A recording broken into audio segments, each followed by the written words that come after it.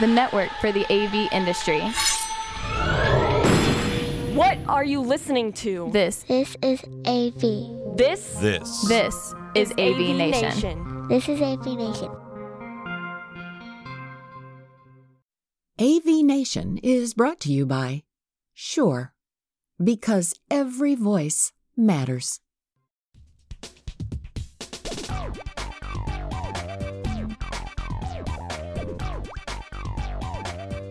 Hello, welcome back to XR Star, your monthly podcast where we talk all things extended reality and metaverse. I'm your host, futurist Amelia Kallman. Today, organizations across industries are dipping their toes into the metaverse. Some are experimenting with virtual showrooms, whilst others with collaborative virtual workspaces on immersive enterprise platforms like Engage VR, Meet in VR, and Glue. Others are buying virtual land in Web3 metaverses like the Sandbox and Decentraland. While a majority of people still interact with the metaverse and spatial gaming environments through PCs, laptops, consoles, tablets, and smartphones, all the major technology companies are currently working towards the same objective: to introduce a third must-have personal device into the consumer market, one that is optimal for experiencing immersive and virtual experiences. In the next several years, we can expect companies to create compelling use cases intended to entice the general public to find benefit, advantage, and value in owning this third personal device, in addition to a smartphone and computer. As a result, the internet and its user interface will reconfigure to best serve these devices, as it previously did with smartphones.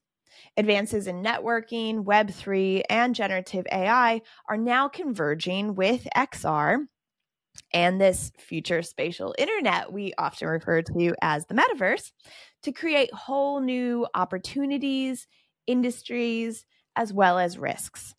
Today, I am thrilled to have a leading metaverse, XR, and Web3 expert on to share with us some of her latest insights into how we can implement strategies today that will best support our business needs of tomorrow. Linda Ricci is an emerging technology strategist with over 25 years experience. She recently led Meta's $150 million immersive learning fund, is a judge at the annual MIT Reality Hack, is a board member of the Virtual World Society, and runs Decahedralist Consulting, a boutique consulting firm that helps companies and brands navigate the ever-changing landscape of emerging technologies by crafting entry, marketing, and monetization strategies. Been really looking forward to having her on this show for a while. So without further ado, welcome, Linda. Thank you, Amelia. What an introduction. I have to do one clarification. I was not leading the $150 million fund. I was part of it. I can't take that from Monica Aries, who actually was leading it. So I have to do that. I have to be fair. But I was helping set up global partnerships for Meta and the Immersive Learning Fund. And the idea was to train the trainers. So to make sure that immersive education is available across the globe for everybody in the future, we need to have people making it and doing it. And that's what I was helping do, which I think is an amazing, the opportunity to do that was too good not to join Meta for that. Absolutely. That's a very cool initiative. Yeah. And I would love to know more about how you got started in this industry. I think I was born into it. I've been, I think obsessed is a very good word with graphics and 3D graphics ever since I was in grad school many, many moons ago. And I've been waiting for years for us to reach the point where we have mass commercialization of all these technologies.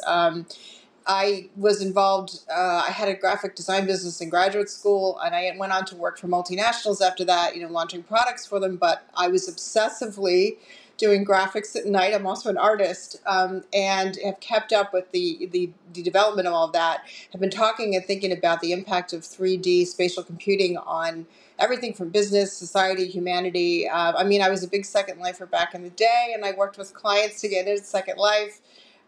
So it's been a progression.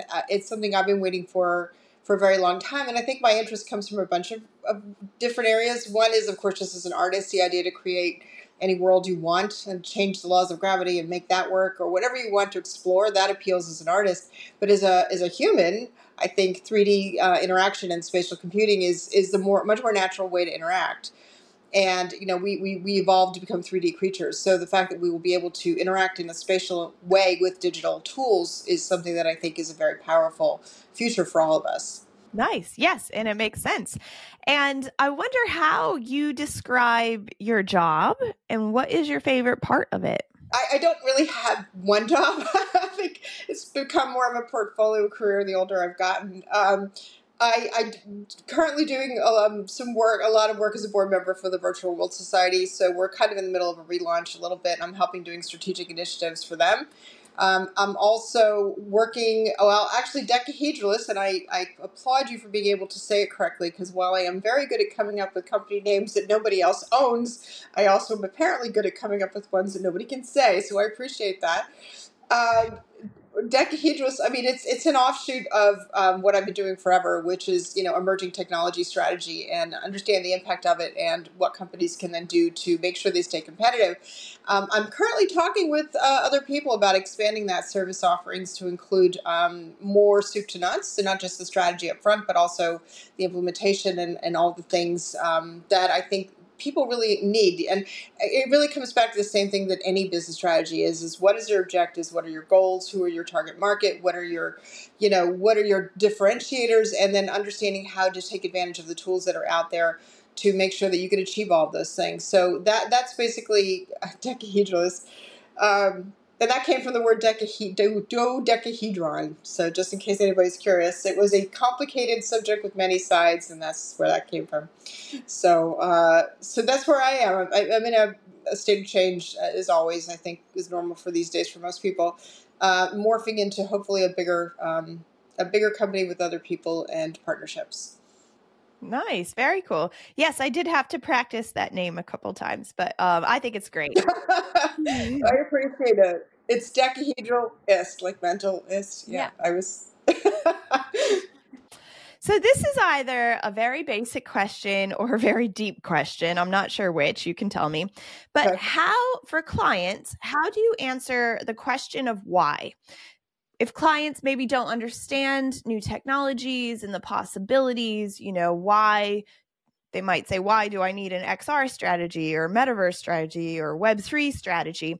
What is your answer to them? Well, I think to stay competitive, I think all these tools, every generation of tools we have increases efficiency, increases profitability potentially, increases reach, increases the opportunity to create relationships with your customers, increases new ways to get new customers. So depending on what your particular situation is and what you need, it's the next generation of tools that will help increase your business.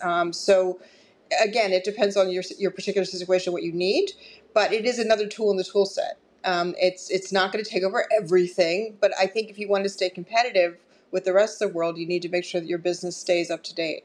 And when it comes to spatial computing and XR and metaverse and Web3, what do you think is key to developing a robust and successful strategy?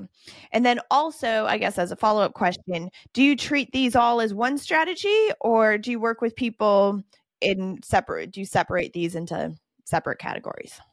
Well, I think the first step is to realize that just because it's there, it doesn't mean you have to use it. You have to use it smartly.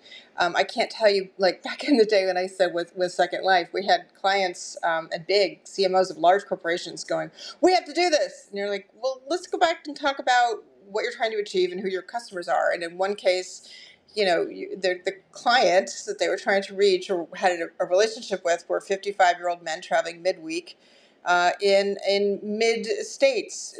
Then they don't necessarily want to have a relationship with you and visit you in virtual worlds. Like, who are you trying to talk to and what are you trying to achieve? I think are always the basic questions, regardless of what the technology is. But understanding that these are tools that can enhance and bring new opportunities is one side of it. And the other side is not just doing it because it's cool, because it's hype, because it's the thing to do, because that never, you have to ground it in actual, what are you trying to do? And it always goes back to that basic strategy of understanding that, and how do the tools work together. I think Web3, the transaction layer of the internet is an interesting one. We still have a lot of evolving to do there. We're still all such baby steps with all this. Baby diapers, I call the industry still. We're just coming out of it. But this is an ecosystem of technologies that work together. So there's a transaction layer, there's the identity layer, there's the creation layer, there's all sorts of interaction, and other layers to the metaverse, which is an ecosystem. So each of these things do not work in silos. They work together with other technologies and to enhance and create the opportunities that you need for your business. And it sounds very boring. It's very MBA-ish. I know that. But you want to make sure that you do it for a reason, not just because it's cool. Now, with generative AI taking up a lot of this new tech hype, what is the current climate amongst your clients when it comes to XR and metaverse? Are they still into it? Do you think they understand it? Or do you think that all of a sudden AI has taken over the focus? It's the hype cycles that kill me, because AI and XR work together. AI is the transaction and other layer. It can be the creation layer, it can be the interaction layer. Natural language, I think, is very exciting as a branch of AI. So the ability to have digital humans that represent your brand and that you can interact with and talk to, I think is an opportunity for customers. I think for on a human level, the opportunity to have a digital being, whether it's a pet or a ball of light or a human, whatever you want it to be, that you can actually talk to is a very powerful, end to loneliness kind of a thing. I'm looking forward to that. So I think that if you look for the hype cycles, it's overwhelming. And the answer to your question specifically is no, I still think a lot of businesses don't really understand it. And if they do understand, at least, and people are intelligent, like they read, so it's not like they don't understand the impact, especially when it comes to training and more of the B2B stuff. They're stuck at how to roll it out a lot of times. They don't, it's the rollout that is where they are sticking. It's just where I'm talking to people about being able to service that part of it. So I think there's different levels of knowledge. I think there's sectors that are still slow to catch up. And I think there's a lot of curiosity, but there's so much hype. And then all of a sudden, I think metaverse is a dirty word for a lot of people. XR, I'm rephrasing a lot of the stuff I talk about in terms of next generation computing and digital transformation, because that's what it effectively is. It's another tool in the tool set and another iteration of all these generations of technology that have come before. So it's how it works as a portfolio of products and ecosystems of technologies that's more important. But if they are interested in that message, I'm happy to talk. There are still plenty of people that just hear the word metaverse and just shut down, and I understand that. There's too much hype. Yeah. Yeah. And I think, this industry is often criticized for overhyping. And I think it's, I was talking to Mitch, our producer, about this earlier, whereas I look at a technology today and yeah, it might not be perfect, but I can see where it's headed and what that potential is eventually. And so I think it's not so much the technology that's being overhyped, but there's also it's the timeline of adoption. People take much longer to adapt and adopt.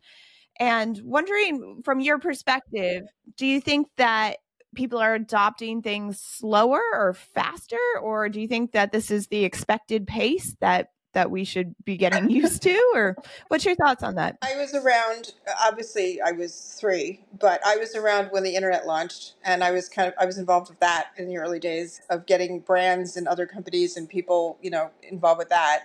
It's no different, a lot of it. There's a lot of resistance. The one big difference is that brands back then wanted nothing to do with it. They were scared to death that their brand was going to get diluted on the internet, and now it's a lot of the luxury brands leading it, which is wild for me, because that was not the case back then.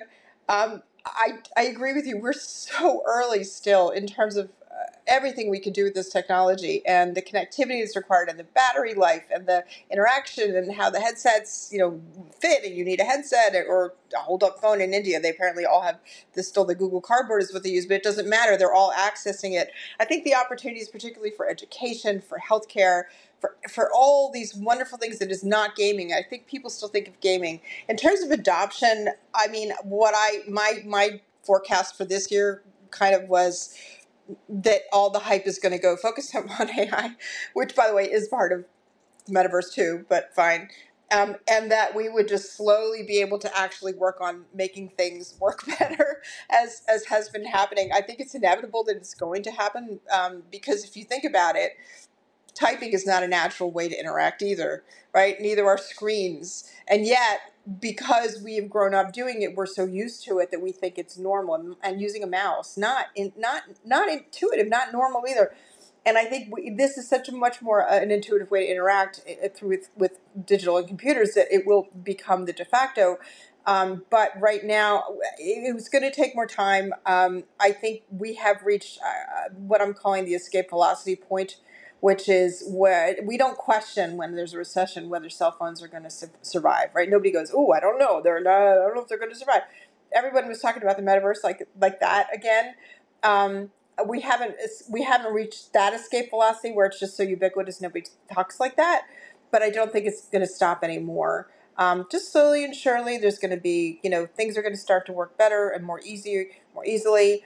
And then slowly and surely the adoption will happen. I think in a lot of times we have to stop, as an industry, we have to stop talking about the technology and start talking about what it does for people. And there are plenty of examples of people using augmented reality and they don't even realize it's called that, and it doesn't really matter. It's a lens. It's a try-on outfit. Whatever it is, they're doing it, and they don't even realize it's augmented reality. And the same thing is happening with AI. I see a lot of people talking about how scared they are of AI. I'm like, you use AI every day in so many touch points of your life, and you don't realize it because it just works. And so it will get to the point where it just works. And when it's the air we breathe and the water we swim in, and it just works, and we use it, we won't be. It'll just slowly get there, and it will get there. It's just going to take another couple years. There's so many barriers and so many things that need to work together seamlessly, and it's going to take time. So we're still in very early days, but the benefits, I think, are obvious, and there's so many use cases of it being such a wonderful tool. So it will be in addition to what we already do, and it'll just slowly be there. And what do you think are some of the biggest possibilities and benefits when it comes to the convergence of AI and XR specifically? Yeah, I talked about them a little bit. I think a technology's best use case is when it can help humanity, right? I mean, why? What better can you do than helping each other? I did a talk at AWE, I think 2 years ago now, and I redid another one recently, the same talk updated, because things change so quickly, about the intersection between AI and XR, specifically natural language and machine learning branches of it. And the end to loneliness, I love the idea that, we've moved away from villages and communities where we had support and a network, and we don't have that as much anymore. And people end up, especially in their, it's not only about older people, but, the lonely and disenfranchised and sitting in their house by themselves kind of thing. And the opportunity to have a pet that you can talk to, as it were, whatever the form you want to take. I mentioned that before. Like, I love the idea of the end of loneliness. I love the idea of, this is an example. There was an example of a woman who was disabled and her son lived far away, and they used VR to meet, and they would dance together, and they would dress up their avatars in like tuxedos and evening gowns, and they would go dancing together. And I just, that elimination of distance and the connection is where I love VR for. I love it flattens the world even farther. It gives you the ability to interact and learn and meet people from everywhere. And we said the same thing about the internet back in the day, though, so we'll see what happens. But I just think that's one of the benefits. I think the healthcare applications for VR are spectacular. I keep talking about the applications for Alzheimer's, and how there are in the UK, there are actually old age homes that are using VR to help treat Alzheimer's patients on a daily basis. For 10 minutes a day, they get to walk on a beach or be where they grew up, wherever it is, and they have measurable decreases in their anxiety levels and their anger. You're very angry when you have Alzheimer's and you don't quite understand what's happening, but not just for when they're doing it, but for the rest of the day, like it's a calming thing. I love the applications for phobia reduction and for PTSD treatments and for pain reduction and for making people happier and distracting them. Like, there's so many wonderful, wonderful applications for VR. So that's one. And then in terms of AI and the generation, I think once we make it easier to make immersive technologies, because right now I also make VR, and it is not easy. It's a constant learning process forever. Many programs involved to get it to work properly.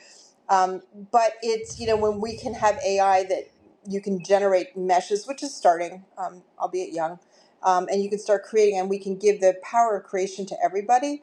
That's when I think there's going to be more interest in being involved with immersive tech, because it's not just a game that somebody mega studio makes or whatever. It's, people creating things. It's the MySpace era all over again in a way.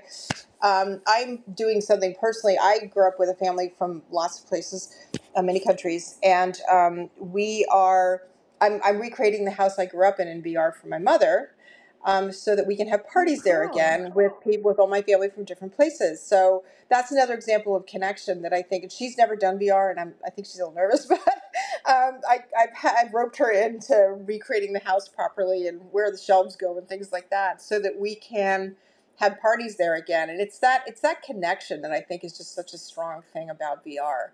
And I love AR. I love the idea of being able to have another layer of, digital over our existing world. It's almost like another, dimension that is invisible until you look through a screen. So when that gets easier to access as well, and it isn't holding up the screen and finding it and placing it and all that stuff, I think it's an amazing opportunity to bring entertainment into our space. To actually do theater in the round, especially with LiDAR mapping, when it can map out our room, and it can, superimpose the Star Trek over it, and we can be in the middle of it. I think the opportunities for entertainment are huge. So it's that connection, it's that entertainment, it's that being many places and being anything you want and being anywhere you want that I'm really excited about. Yes, absolutely. And those are some great examples. I love that idea about doing your house. That is so sweet. I want to come to that party. I hope I get an invite. We used to have massive parties, so we're going to have more massive parties in VR. And my mother's like, what about the sliding doors? I'm like, we don't really need sliding doors in VR, but all right, I'm going to recreate the sliding door. But we had this amazing house, so I'm redoing it. But it was funny because we were sitting there. I'm at my mom's house right now, and we were sitting there last night, going, where was the shelf? And it's been 20 years since we sold the house, so these little details you don't quite remember. I'm like, it's going to be close enough, Mom, close enough.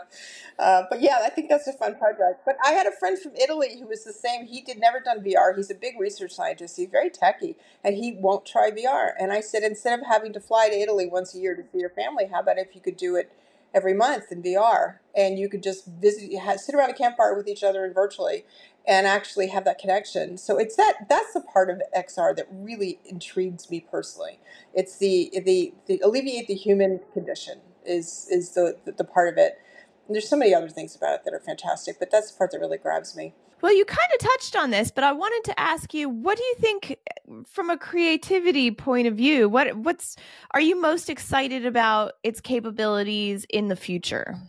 I've always been intrigued with the idea of world building, and making worlds, like changing the laws of physics and translating that into what would that look like physically. So, 0.5 gravity, everything would be really tall and skinny, or like just coming up with lots of alternatives and exploration, really.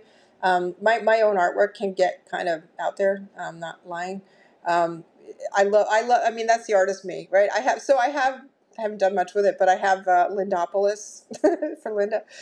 And I have an archipelago of islands, and every archipelago has a different set of rules. And I've designed, glass creatures on one with nasty dragonflies. And I just love, for me, exploration is the fun part. But I'm the artist. I think a lot of people, I mean, I noticed that with Second Life, about 80%, 90% of what people built was kind of their own living room, just nicer. So I think whatever your comfort level is with exploration and adventure, I love that. I think there was this, I don't remember the exact number, but I know with traveling, people who travel with VR are much more likely to actually explore the world as well afterwards. So it reduces that hurdle to getting on a plane and going somewhere if you've never done it before, without the food poisoning and the smells. And I'm talking about, I've backpacked around Asia a lot, so I had all that. But I think the opportunity for adventure and for reducing the barriers to trying something new, and then maybe you'll go try it in the real world, is exciting.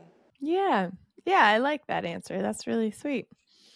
And I wanted to ask you about a topic that I think you've been speaking about recently is about inclusivity and equality, and whether these new technologies can help us to contribute to living in a more equal and inclusive society, or is there a risk that it could further divide us? I think both. I think both. I think it's an awesome tool for people to explore alternate identities. I think it's a wonderful place for people to feel safe and interact that way. That's a wonderful thing about it. On the other hand, I think you can actually perpetuate stereotypes, because if you have an avatar that looks a certain way, um, people will flock to you or stay away from you, and you can aggregate around birds of a feather again. So humans are tribal, right? We like to stick with what we know in a way. So I think it's both is the answer. I don't know. I don't think could have ever predicted what would happen with the internet, where it's gone in terms of tribal and messaging, and increasing all of what it's done, and the good. There's always good too. But I think it's both. I think it's both. But I think the opportunity to explore identities is a very strong one. What I've heard a lot of people are doing. They're going, I want to experience what it's like to be whatever.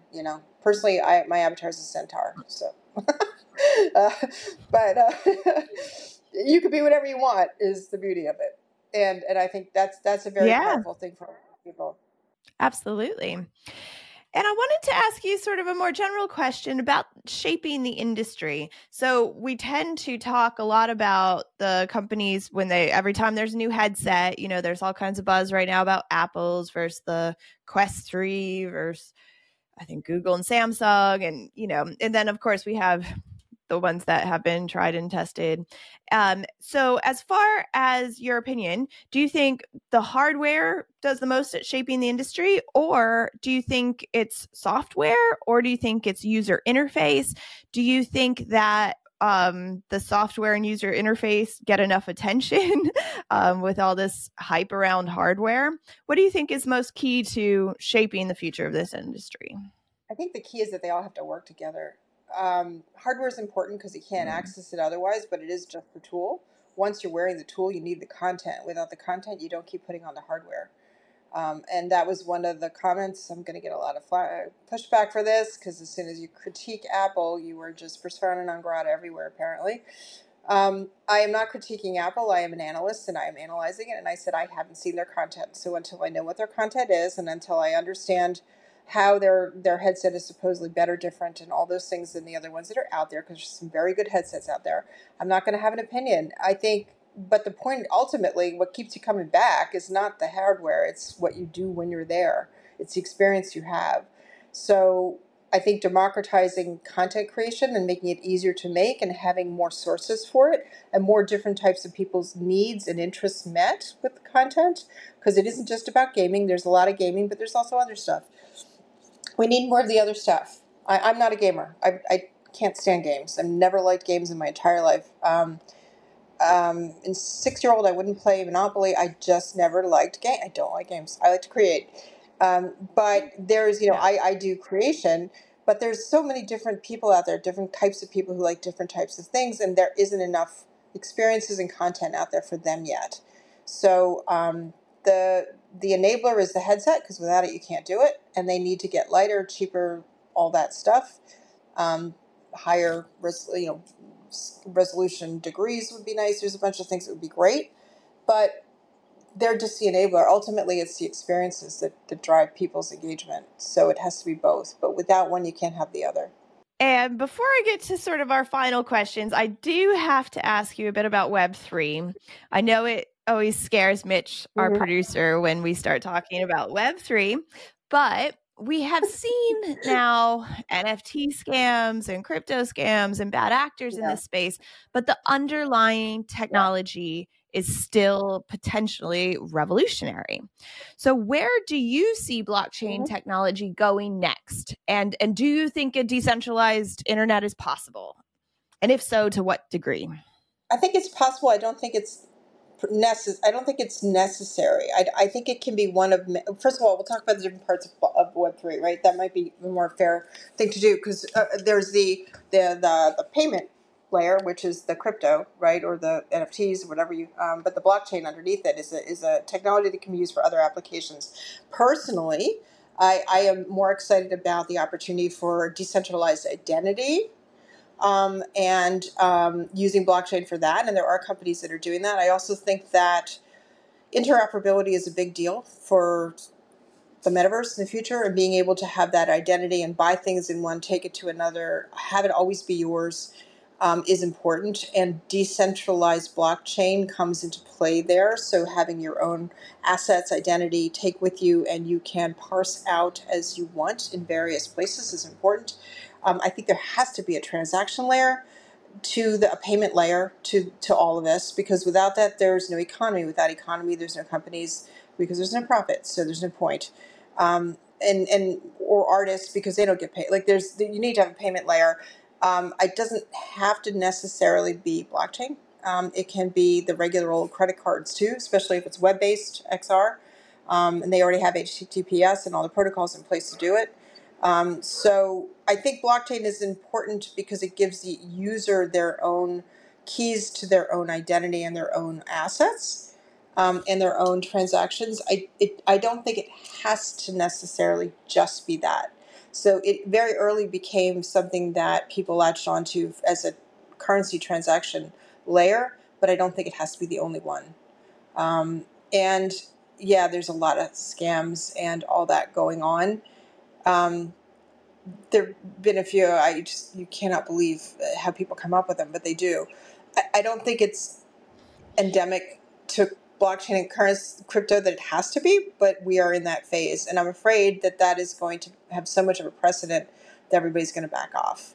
But I think decentralized computing is important. There have been 51% attacks. They have proven that they can disintermediate and crack blockchain, which is supposed to be immutable and all that. So time will tell. I'm on the fence about blockchain. I've been involved with blockchain since Bitcoin was 11 cents, and no, I didn't buy any. But I think it's an interesting. I like the applications of blockchain that are not currency based, and I think we have currency systems in place that are robust and have experience staying safe. So if I wanted to use my MasterCard to buy an asset, I think that's also possible. Should be fine. What the problem you have with identity is in the metaverse is that you have to be able to verify that the person who says they're this avatar is actually who they say they are. And I think that's where decentralized and blockchain comes in. So the identity part of blockchain is what I'm interested in personally. I like that. I think that's a great answer. I'm going to get blowback for that too. We have such rabid fans for all of these little slices of technologies, right? And if you cross them, they do tend to get vocal sometimes. So my apologies, it's just my opinion. Everybody has their own. But that's the way I look at it right now. So looking at the bigger picture of the whole XR industry for a minute, what is your biggest fear for the future of this industry, and what is your biggest hope? I think my biggest fear is that it's going to lose so much momentum right now that the funding that has slowed down will evaporate. And I don't think it's going to die, but it takes a lot of money and a lot of resources to make this stuff work together, and it needs to work together in the future. So I think it will happen. It'll just happen a lot more slowly. I'm also worried about what happened in Second Life back when, was that it started out being this open environment where everybody was, visiting each other, and my friend made, roaming elephants that sang, and it was really fun. And then everybody started putting up force fields on their islands, and all of a sudden it was not very open. And that is my worry about this as well, is that it does take a lot of money and resources, and the large companies are going to put up walled gardens, and they'll have little walled gardens. And the point of the metaverse is that it is like the internet, there's one, and we can traverse across it and experience different things as part of that ecosystem. And I'm worried that the walled garden thing is going to happen, and it's going to be very much siloed. My hope is that it helps humanity. As I said before, I love that. What better can you do than to advance humanity? And not to sound too esoteric or out there, but I think this technology has the opportunity to connect people and to solve a lot of the problems we have because we can work together in a much more natural way and connect in a much more natural way. So I hope that's what happens. Well, thank you. That is a lovely conclusion, and I really appreciate your insights and everything that you have shared with us today. And if people want to get in touch or know more about you, what's the best way for people to do that? I appreciate that, Amelia. It's lindaritchie.com, RICCI.com is my website, and that through there you can find me anywhere else. I'm on LinkedIn, obviously, and all the usual places, but lindaritchie.com is probably the easiest and best way to reach me. Thank you. Fabulous. Thank you so much, Linda. And thank you all so much for tuning in, watching, and listening wherever you may be. Stay tuned for the next episode. See you in a couple weeks. Take care.